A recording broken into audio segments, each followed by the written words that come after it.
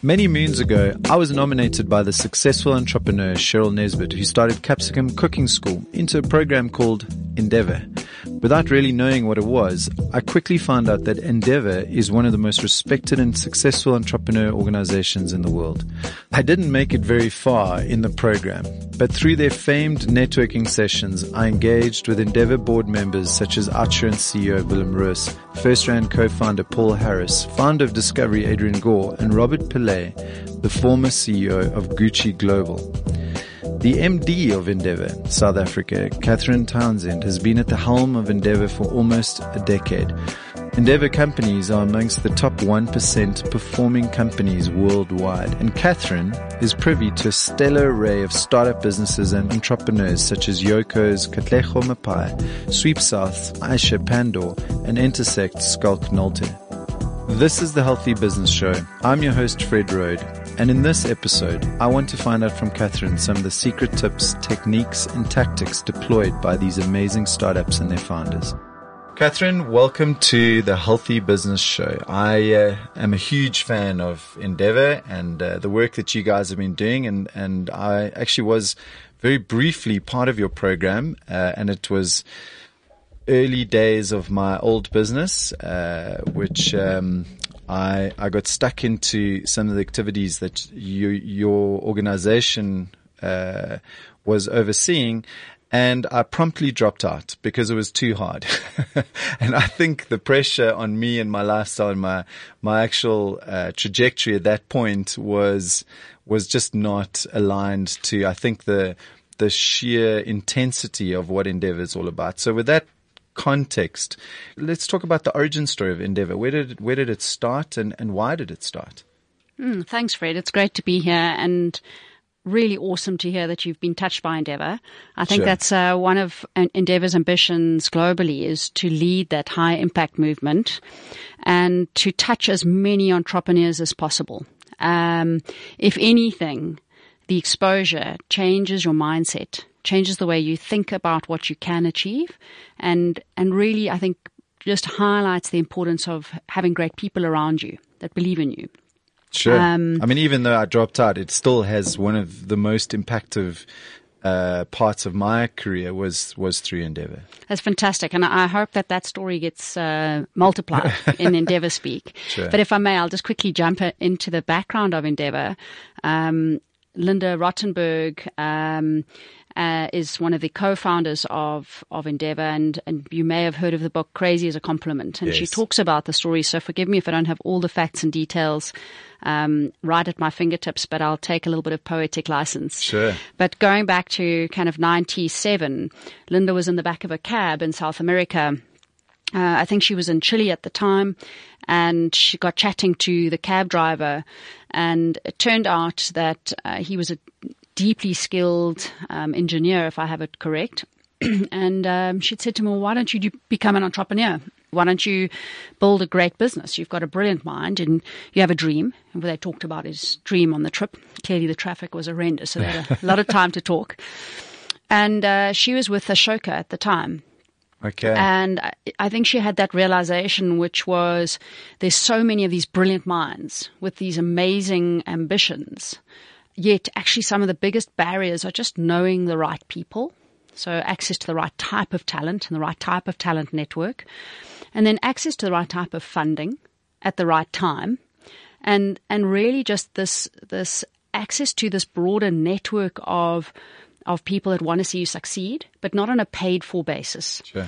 And so she literally left the country, went back to the US, and said, "But hey, guys, like we've been fortunate enough to have these amazing minds around us, great networks through some of the top business schools. Let's formalize a network called Endeavour, where we create access in a curated manner for many of these entrepreneurs." Not just an open gate. Let's put rigor in this, where we actually push people to think differently, make more informed decisions, and expose them to the right people in the right manner at the right time. And in doing that, really change the trajectory of their business. And so that's how Endeavour was born. Catherine, just for context, just explain what Ashoka is. So Ashoka essentially does a lot of work at the early stage or foundational elements of social entrepreneurship. A lot of the impact, or now as we know them, impact entrepreneurship movements are driven off the foundations that Ashoka lay many moons ago. I think this is late 80s, early 90s. Gotcha. Linda Rottenberg was at Ashoka, and then she left Ashoka to found Endeavour. And that's where I think you'll see in her book, she constantly talks about, people saying she's absolutely crazy. Crazy to think you can start something that provides curated access to the right networks at the right time for entrepreneurs that's going to create large-scale employment in emerging markets. That is crazy when you think about it now. Sure. But it's a common thread though, right? And in retrospect, we're starting to see precedent across the world in all the hotspots, the entrepreneurial hotspots around the world, where a relatively small group of high impact individuals are making in a disproportionate impact on society and the economy, right? Absolutely. I think that a lot of these things are driven by softer issues, role modeling. And Endeavour, really, the whole model of Endeavour, what makes it so unique is it's of, by, and for entrepreneurs. Sure. So if you find the very best entrepreneurs in each of your own markets and you help and provide that support, that ethos of paying it forward or giving back is inherent in that entrepreneurial community. It's really the foundation upon you want every entrepreneurial community to be built. And it's woven into, say, for example, Silicon Valley, right? Correct. And you start to see that paid forward and multi-generational baton passing that's occurred over the past 80 years within the San Francisco Valley area, right? Absolutely. And I think in many respects, if you bring it back home, it's part of our culture in South Africa. Yes. It's deeply inherent in South African culture. We give back or we pay it forward. We're always trying to find a way and means to give back in South Africa. Yes, of course, there's a varying degree of needs. But from the entrepreneurial community perspective, if you know an entrepreneur, inevitably they would have supported in some way, connected somebody, helped seed an idea. It's what happens when you meet great entrepreneurs. Gotcha. They're not all takers. Certainly. And I mean, I felt that just through some of the interactions that I had with your board members and the mentors that are in the Endeavour network, that, I mean, I have some of my most salient lessons that I've learned. For example, Willem Rust, the founder of Archerance, said a very simple thing. He said, in terms of growing a business, it's really simple. Just have a unique offering and then advertise the hell out of it. And I never forgot that. It's such an amazingly simple way of looking at such a complex structure of business. So I suppose that impact is really profound when you have people who've really succeeded and shown that success, providing those lessons and that kind of mentorship. And Endeavour in South Africa. So how long has it been in South Africa for? And can you talk to some of the impact that it's had within the entrepreneurial sector? Sure. I mean, Endeavour's been around. This is its 15th year, actually, which is wonderful. By December this year, it'll be 15 years old. And if we were to count back how many entrepreneurs we touched, I would definitely quote the wrong number, but it's in the orders of about 8,000 or 9,000 entrepreneurs that we've engaged with. Okay. And on average, we're working we screen about 1,000 businesses a year. Okay. And of those, I'd say probably 500 spend about 5 months in mentorship with Endeavour. Okay. And then in terms of impact metrics, I think what's extraordinary is just by way of an example, is if I put the number 26 out there are 26 companies in the Endeavour portfolio right now that have created or currently employ about 7,500 people. And because of their growth, in the next year, we anticipate they're going to employ another 1,500 people. Just 26 businesses. That's amazing. Which is quite extraordinary in an environment which is under so much pressure. Sure. Economically. And that's really the premise upon which Endeavour's been built. So even though we're actively working with only such a few companies, we've touched 1,000 in a year. And we've been able to demonstrate that if you look at the growth rates of entrepreneurs, on average, the SME sector is growing at about between 12 and 14% year on year. Sure. Endeavour portfolio companies, so the 26 that I just mentioned, are growing on average at about 35% year on year. Wow. And just with mentorship over a 5-month period, we've been able to see that actually companies do grow faster. They grow probably close to 5 or 6 times faster than the SME average, which is already a significant difference. That's incredible. So I think the takeaway from there is, or from that message is, having good, high quality mentorship in a structured format can make a difference. Are we going to see an index fund that tracks all the Endeavour companies at some point in the near future?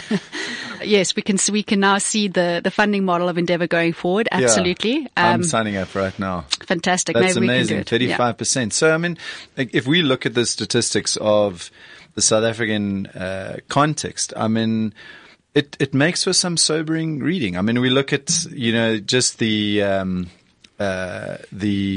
youth unemployment sector and how dismal that is. I mean, statistics vary, but it's sitting at about between 60 and 80% unemployment. It's just nuts in terms of the guys just leaving school, coming into this environment, which is just not hiring.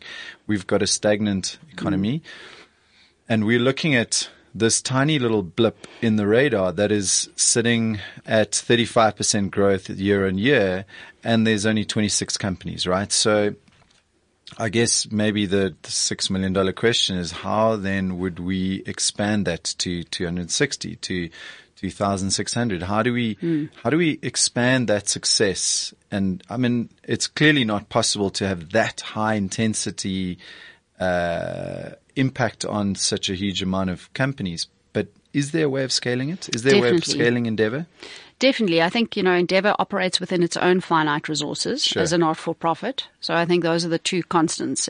I think in what we've learned as a not-for-profit in South Africa is it's very, very difficult to operate in the SME landscape. The funding mechanisms, you've got a lot of pressure on donors, and just within those constraints, it's hard to scale the reach. But certainly, I think what we are seeing and what we have seen over the last 15 years in the South African economy is there's a huge amount of support organizations that have been launched. There's an organization by the name of ANDE, the Aspen Network for Development Entrepreneurs. Okay. They produce a landscape study every year, and where they look at the ecosystem. What's fantastic when you look at that map, and if you look at the contrast over the last 15 years, you would notice a stark difference, all in the area of business development support. So I think what we are seeing is, and largely I think as a result of, let's call them structural changes, so the BEE codes and the need to support black-owned business in South Africa has redirected spend into a lot of support organizations that are creating everything from early stage incubators through to then accelerators and then growth and support entities. And I think that talks to the life stages of businesses. But just a quick stat, I think there's 350 odd support providers in South Africa now, all focused on SME development. Wow. Would I be correct in saying that it needs to have a little bit more cohesion, right? Absolutely. Everybody's trying to do the same thing and not really working together. Yeah, I think there's always scope to do more collaboration. And I think if there was a way. Let's put it this way. What's it like in other regions where Endeavour is prevalent? Is there more cohesion? Take Israel, for example, or, South America. I think certainly where you've got the natural progression where you're seeing early stage companies naturally being passed on from one support organization onto the other as the business's needs change. So almost if you could imagine the development of a human as they go through the schooling system, sure. They get passed on from one academia support entity onto the next. The same in more mature ecosystems. I think where there's some complexity in the South African environment is largely driven by who funds the accelerator or the incubator, because they're often set up to support a particular need versus supporting across the spectrum. Sure. And so I think that would be if we could re-engineer it, that would certainly be an element that I'd love to score us all on, is to say, how much has Endeavour worked with X, Y, and Z? Organizations to support entrepreneurs. And if we could crudely tag an entrepreneur, that would be wonderful. So we could actually see its trajectory. And I think of a great example like Sweep South. Yes. Who have been on an amazing growth journey themselves, but started with the seed engine team and went through those early seed days. And then through onto 10X and related programs, and then Endeavor. That's Sure. a wonderful. And they've been through Silicon Valley and the Correct. 500 startups, and they've really been through this journey. And Yeah. Aisha is just an incredibly inspiring, high impact entrepreneur herself, right?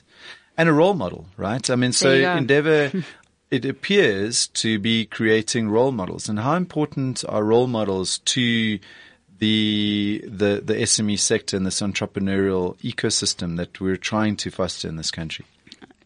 Fred, I think if there was a way for me to put an exclamation mark at the end of a sentence, I'd Clearly probably very important. I'd put 10. Extremely important. We did some work with WITS last year where we published a report to highlight the importance of role models and talent. The study was actually to find and assess the ecosystem, particularly in Gauteng, in the software engineering environment. What was glaringly obvious in that study was you would see in Endeavor Speak big bubbles. So these are entrepreneurs that mentor, invest, and support other entrepreneurs in the ecosystem.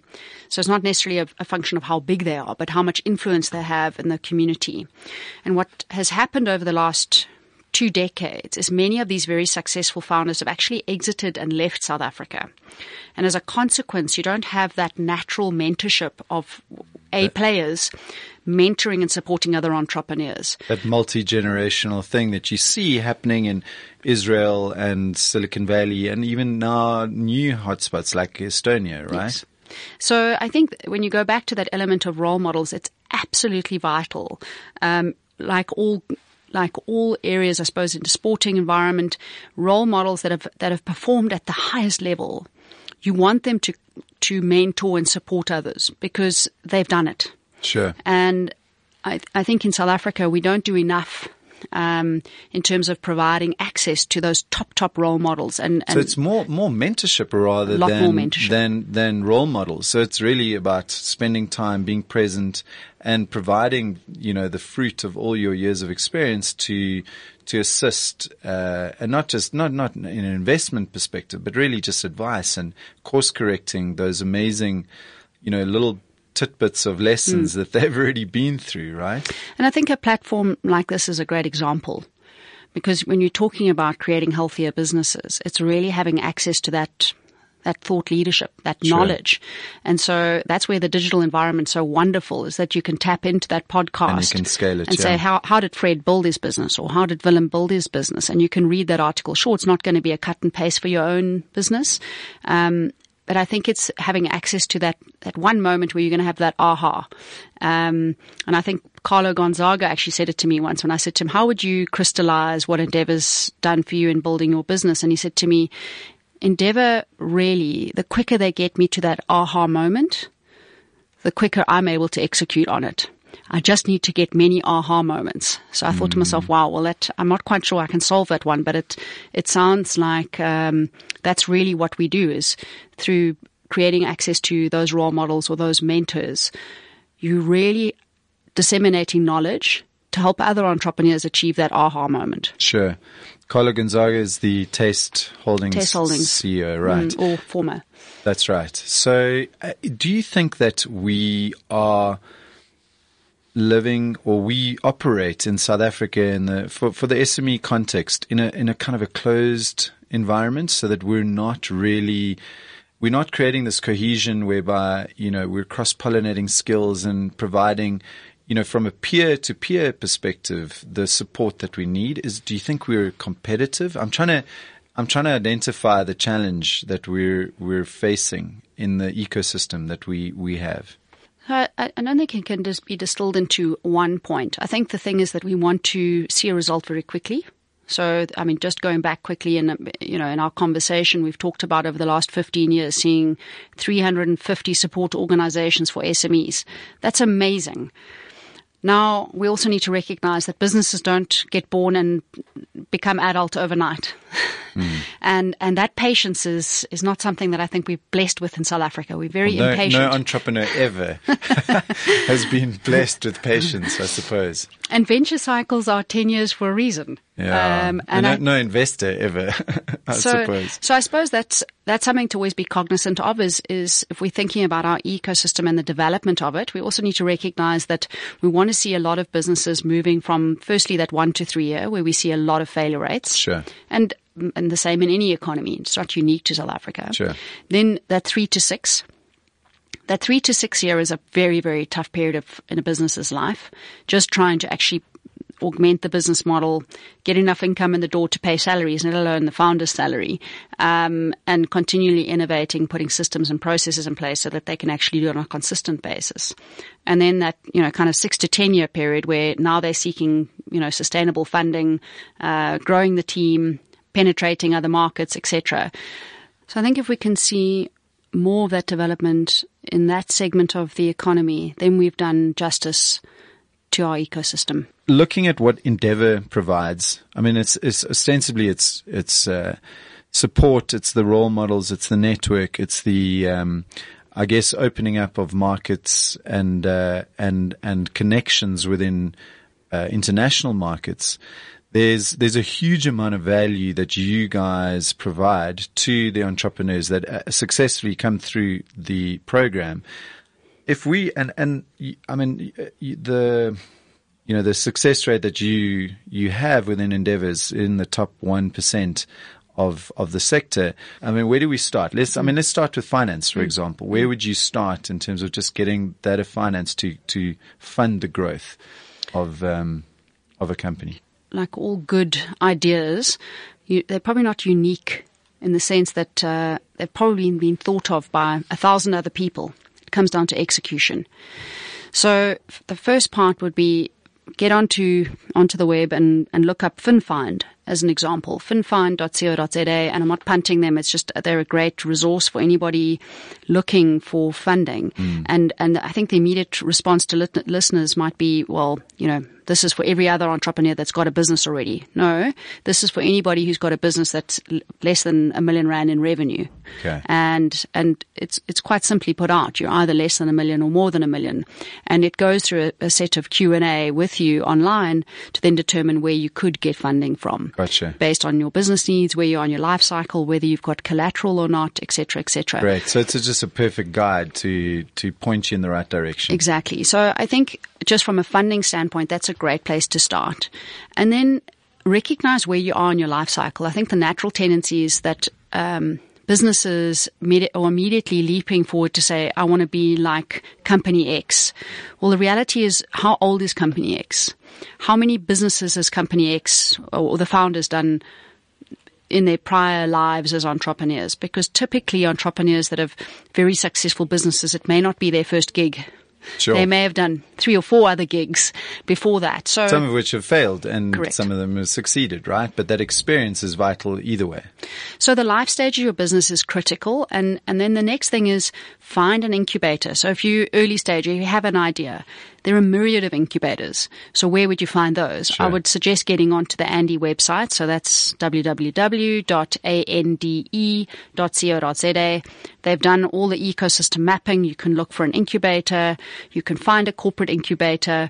Get into one of those programs. That's great, yeah. Because that allows you to get access to the right type of mentor at the right stage. And I'm talking about ideation. Sure, there's things like Y Combinators, etc. abroad. Sure. But right here on our home soil, we've got access to those.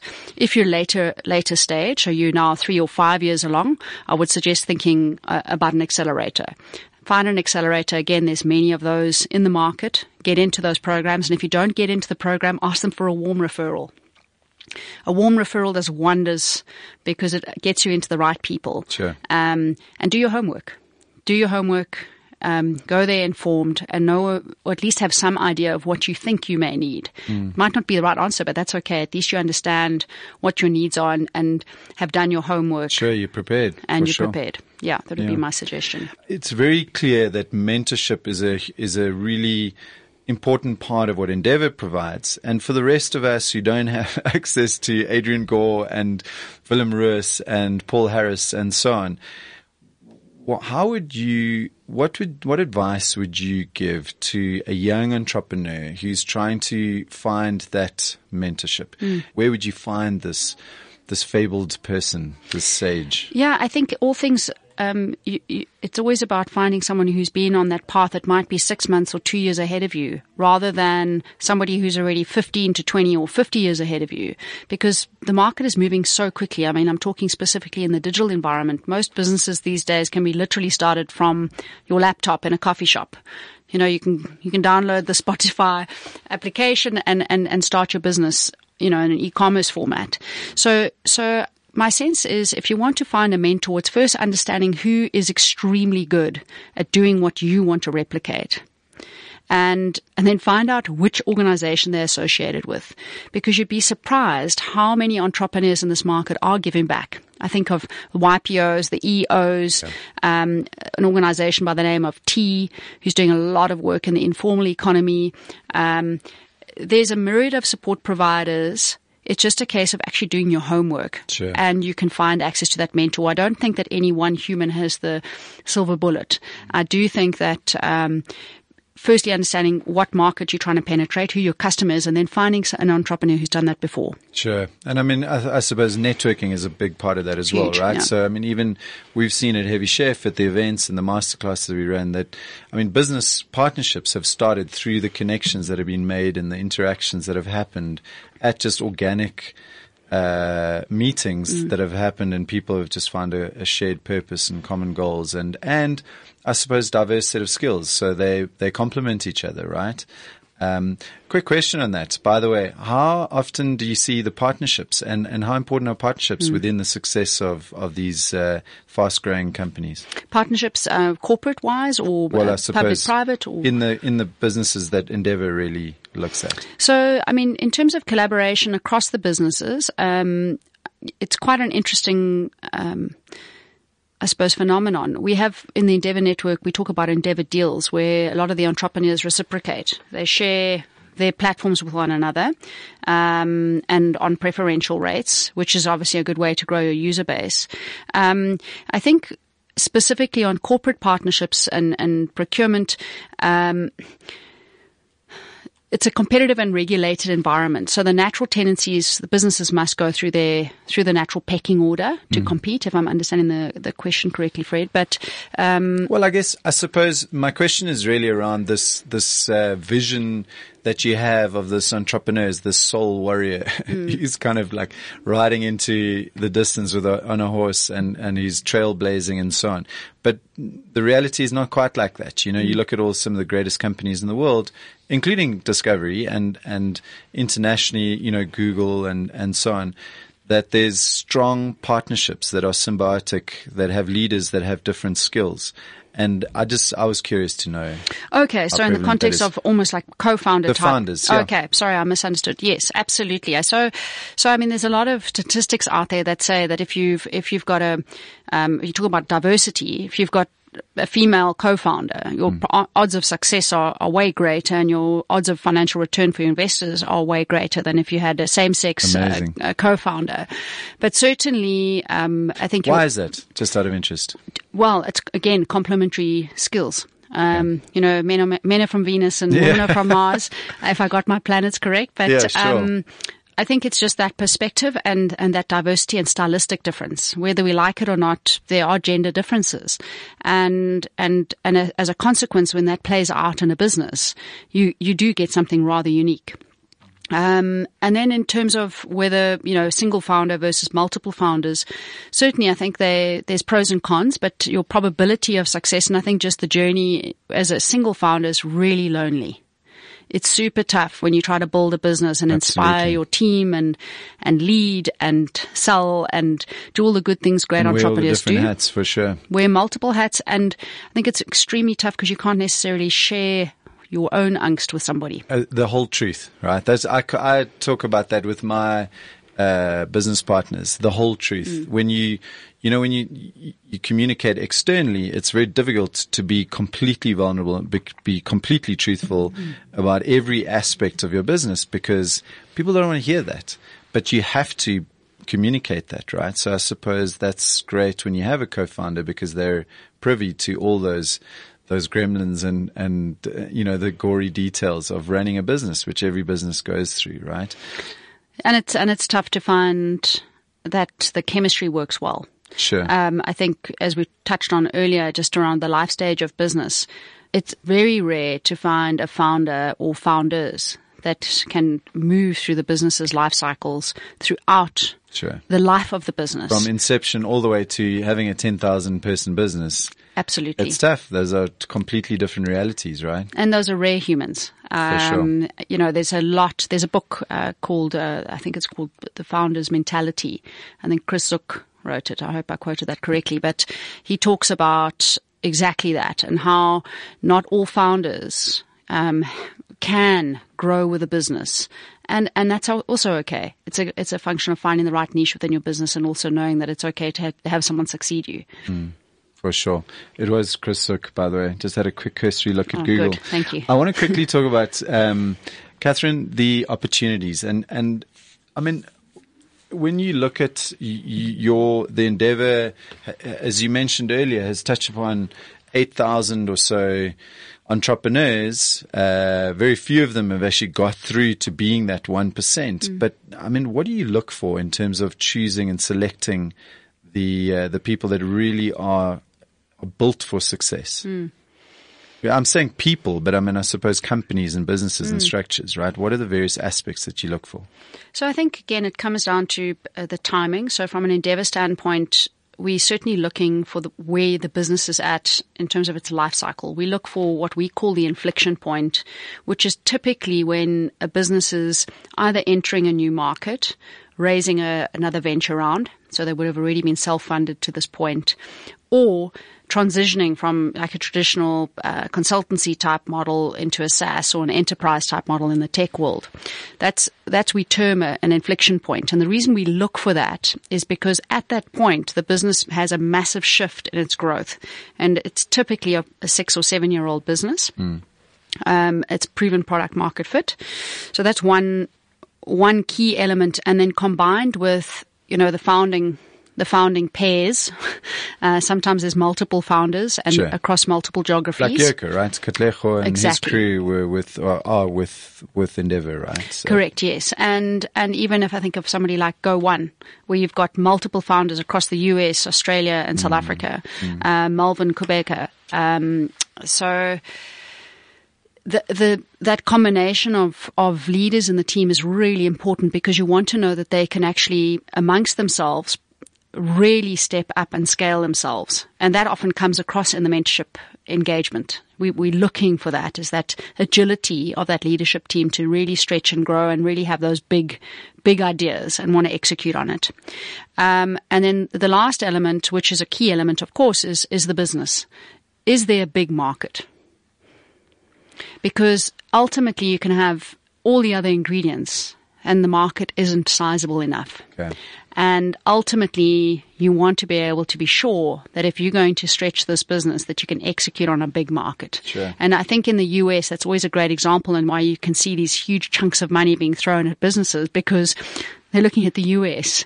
And yes, one state in itself is a huge market. Sure. But all the states is a phenomenal market. Gotcha. And I mean, if we look at the portfolio of companies that you have, is there a sector that's weighted? And more specifically, do you see any gaps in that, our listeners could potentially look at and start to investigate? This sounds like something I should monetize. Yeah, right? Exactly.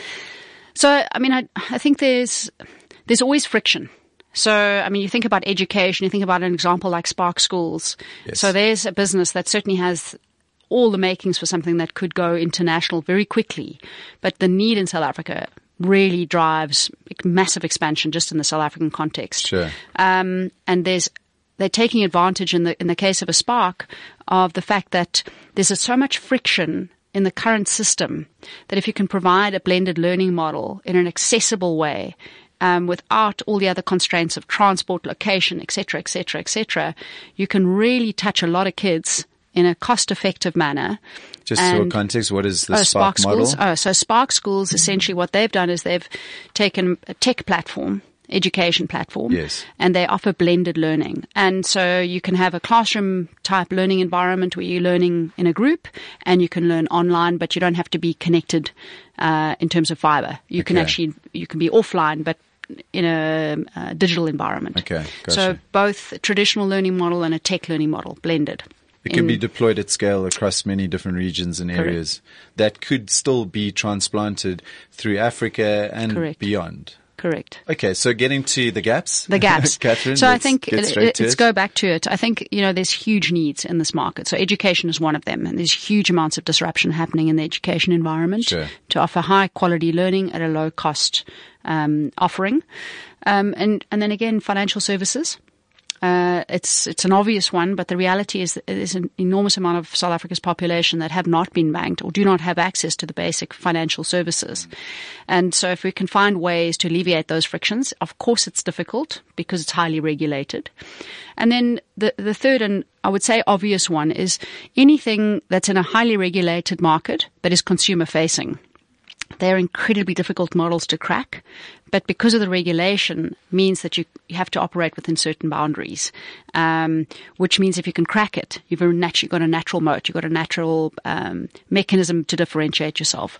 So I don't think I've got a perfect answer for you, Fred, but I think those are the kind of natural categories. It's helpful. I think what we're starting to see is there's just a beautiful opportunity for disruption here that's unique to us, right? Like, the maturity of, for example, our mobile sector and the proliferation of mobile phones and now the accessibility of smartphones that is becoming more and more accessible is really also, I would imagine, providing an amazing opportunity in various sectors across, all different demographics and so on. And internationally, you're seeing things like, in the insurance space, like Lemonade and so on, starting to really eat up market share. I would imagine through various different sectors, these young mobile opportunities or I suppose companies that can act upon those opportunities to disrupt the status quo and the established businesses. Yeah, and I suppose there's a natural tendency, just if you think about our own evolution, we're talking about the millennials and Generation Z. Ultimately, the consumer is changing and the consumer is empowered and they have a mobile phone in their hands. I mean, I'm telling the listeners what they already know, but the reality is now we've got to start thinking about how do you differentiate yourself when you're in someone's hands and they're bombarded with a whole lot of opportunity. What's going to make their user experience incredibly unique? And how are you going to get them to consume your product or service? Ultimately, that is going to be the way in which you reach your customer going forward. We have to figure out, as South Africans, how we're going to do that well. If we can do it well, we can probably transplant that into other markets that are emerging. And particularly given that our infrastructure is not fantastic. And that provides such an interesting segue. I mean, we are confronted with so many threats in this environment whereby there's instability of, electricity and access to Wi-Fi and I suppose we have a set of challenges that are unique to us. How important is that a factor in terms of growing your business, in terms of, I suppose, mitigating against those sort of threats? Yeah, I think it's absolutely important. Reality is if you haven't thought through and done your homework on how often the lights are off, or at least put that into your financial model in some way, that is really going to business interruption stuff. Absolutely. For sure. I think of an example that I'm quite close to our own business precinct, where the assumption is you've got X feet within the business precinct, and that the generator is running 24/7. Therefore, you can serve that customer their cups of tea or coffee. Well, the assumption there is that footfall is coming into the business park. And the reality is in today's economy, not everyone is coming into the business park. They're working remotely. Yes. And so doing your homework and actually really checking that you are getting that footfall, checking the register, just doing those kind of basics, I think can certainly mitigate the simplest risks. But I think in the more sophisticated online environments, it becomes critically important because you're making the assumption that your end user has got backup, has got power, has got generator, has got water, etc., the basic services in place. And if they don't, they're less likely to be able to use your product. So I think it's critical, and having the right insurance there is I think something you need to give a lot of thought to. And the different partnerships that you have, from insurance to, I guess, tax and the financial input that you have, your investors and so on and so forth. To have all of those in place, that structure around you, right?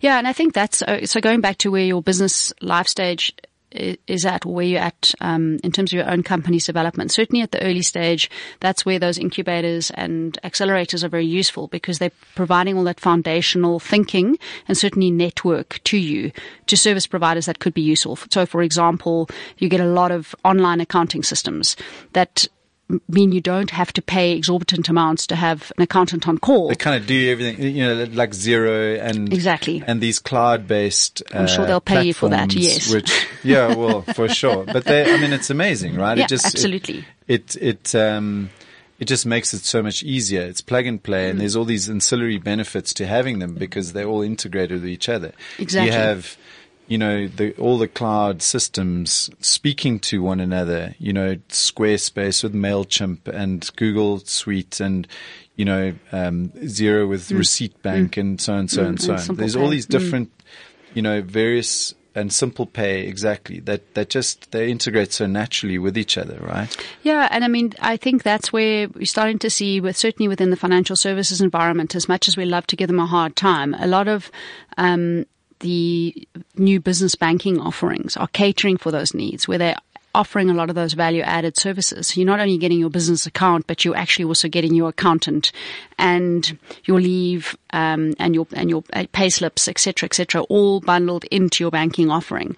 So I think, doing your homework around where you can get a lot of those services and for free, I think really is smart, because you can set yourself up well so that as you scale, you've got all of your bookkeeping in place. It's critically important, because ultimately you're building the business that one day you're hoping either to exit or, realize some value out of. If you haven't had your accounting correct from day one, you can't expect that on day 10, someone's going to pay for something that you say may or may not have hit your bank account. Sure. These are simplistic terms. So I think the more sophisticated business environment, certainly having the right tax and advice around intercountry banking transfers, your exchange controls, etc. That is where your bookkeeping is critically important. You just can't be caught short if you haven't done your pricing correctly. And I want to talk about, exiting a business, right? So I guess that's the entrepreneur's dream, is to be able to work. And, you go through a particular, all the various life stages, and you get through this period of time. And at the end of it, you can exit for X 100 million rand, and, you're golden for the rest of your life. What advice would you give to the one person operator, the one who's designing websites, she's doing social media in her lounge, or creating fabrics for the industrial design company, or whatever it may be, what kind of advice would you give to those single person operators? I think ultimately is trying to understand, are you doing it because it's a means, to survival? Like a lifestyle business. Or are you doing it to build something that you would like to sell one day? Okay. Because fundamentally, those are two different things. If you're building something to sell it, or you want to pass it on in some way, whether it's monetary or leave it for the next generation, your foundational elements of your business need to be sound. So what I mean by that is you need to have a registered entity. It needs to have a bank account. It needs to have records. It doesn't necessarily have to have an audit, but it should at least have a financial review. Those business fundamentals are really important, because it demonstrates you've actually got an entity that is saleable. If you're artisanal and essentially whatever you earn, you spend. Sure. The reality is that that's very difficult to pass on, other than your knowledge of how you trade, or how you thinking about buying and selling your goods. And so ultimately, if you're wanting to move from that artisanal environment into a saleable business, my sense is have conversations or get into your local community accelerator and go and speak to those mentors or the people that are running the programs, because they can start helping you think about how you put that business construct in place. And that's something you got to think about right from the beginning, right? I mean, if you name the company after yourself, for example, it's probably going to be a lot more tricky to sell it in 10 years' time because it's so heavily invested in your own personality and characteristics, right? Yeah, I think, when you talk about different types of business profiles, I think, the reality is every organization has their ways of categorizing. In Endeavor language, we talk about, 4 different quadrants of business profiles. So you talk about somebody who's named the business after themselves. In Endeavor speak, we talk about the local star. So this is somebody who naturally has a super charismatic leader, very fanatical, has a huge following, embodies the brand. And the reality is for them to pass that on is really difficult, as you point out, because their name is inextricably linked to the business. Sure. And often the guidance there is think about how you're going to succeed in terms of who's going to succeed you in the business, what kind of management team do you need in place to, instill that culture and passion. Is there going to be a different brand? Sure. When is that going to happen? And is this just going to be a local business? Because it's quite difficult to internationalize a brand. Sure. It's super competitive. And sometimes it's okay, right? Again, Yes, it's a decision that you make, and it depends on what you aspire to down the line. Yeah, I think of an example of USN, they're part of the Endeavor network. Sure. And it's an amazingly successful business. Very successful and certainly a brand that we may have seen. We may not necessarily use the product, but you're aware of the brand. Sure. And what's super interesting there is when you think about Albie as the founder, he didn't name the business after himself. He just saw that there was a really interesting play on the name where if you, with the right colors and the right branding, could be interpreted as American, but actually talk to sports nutrition and being the ultimate sports product. Yes. And it was such an interesting, he shared a lot of his story with us, but such an interesting way of building a business and really, he's a brand ambassador for his own product, but certainly the business has succeeded in moving into international markets. He's operating now. If you look at most of Amazon's sports product sales in the UK, USN's like number 1 by country mile. That's amazing. It's incredible. And so I think going back to where we started this conversation, which is trying to find mentors that have done that. It's looking, if you were starting out with a brand or a product, is finding brands or products that you think you would like your brand or product to emulate. And let's find those individuals to try and mentor you or at least spend time with you to think around how you build your business. Sure. I guess there would be the difference between like an Albie or potentially like a Richard Branson, who's created Virgin, but it's so the cultures and the values mirror as opposed to are inextricably linked to Richard Branson, right? Or, take someone like Trevor Noah who's creating a business out of his own personal brand. That's going to be really tough to sell. But I suppose it's the intention right from the start. Yeah, I think there's a great story of Vuyo's. And, Yes, Miles the talks restaurant. about he did some guerrilla marketing of his own when he recognized one of the big beverage players had launched Vuyo's and Vuyo's Dream.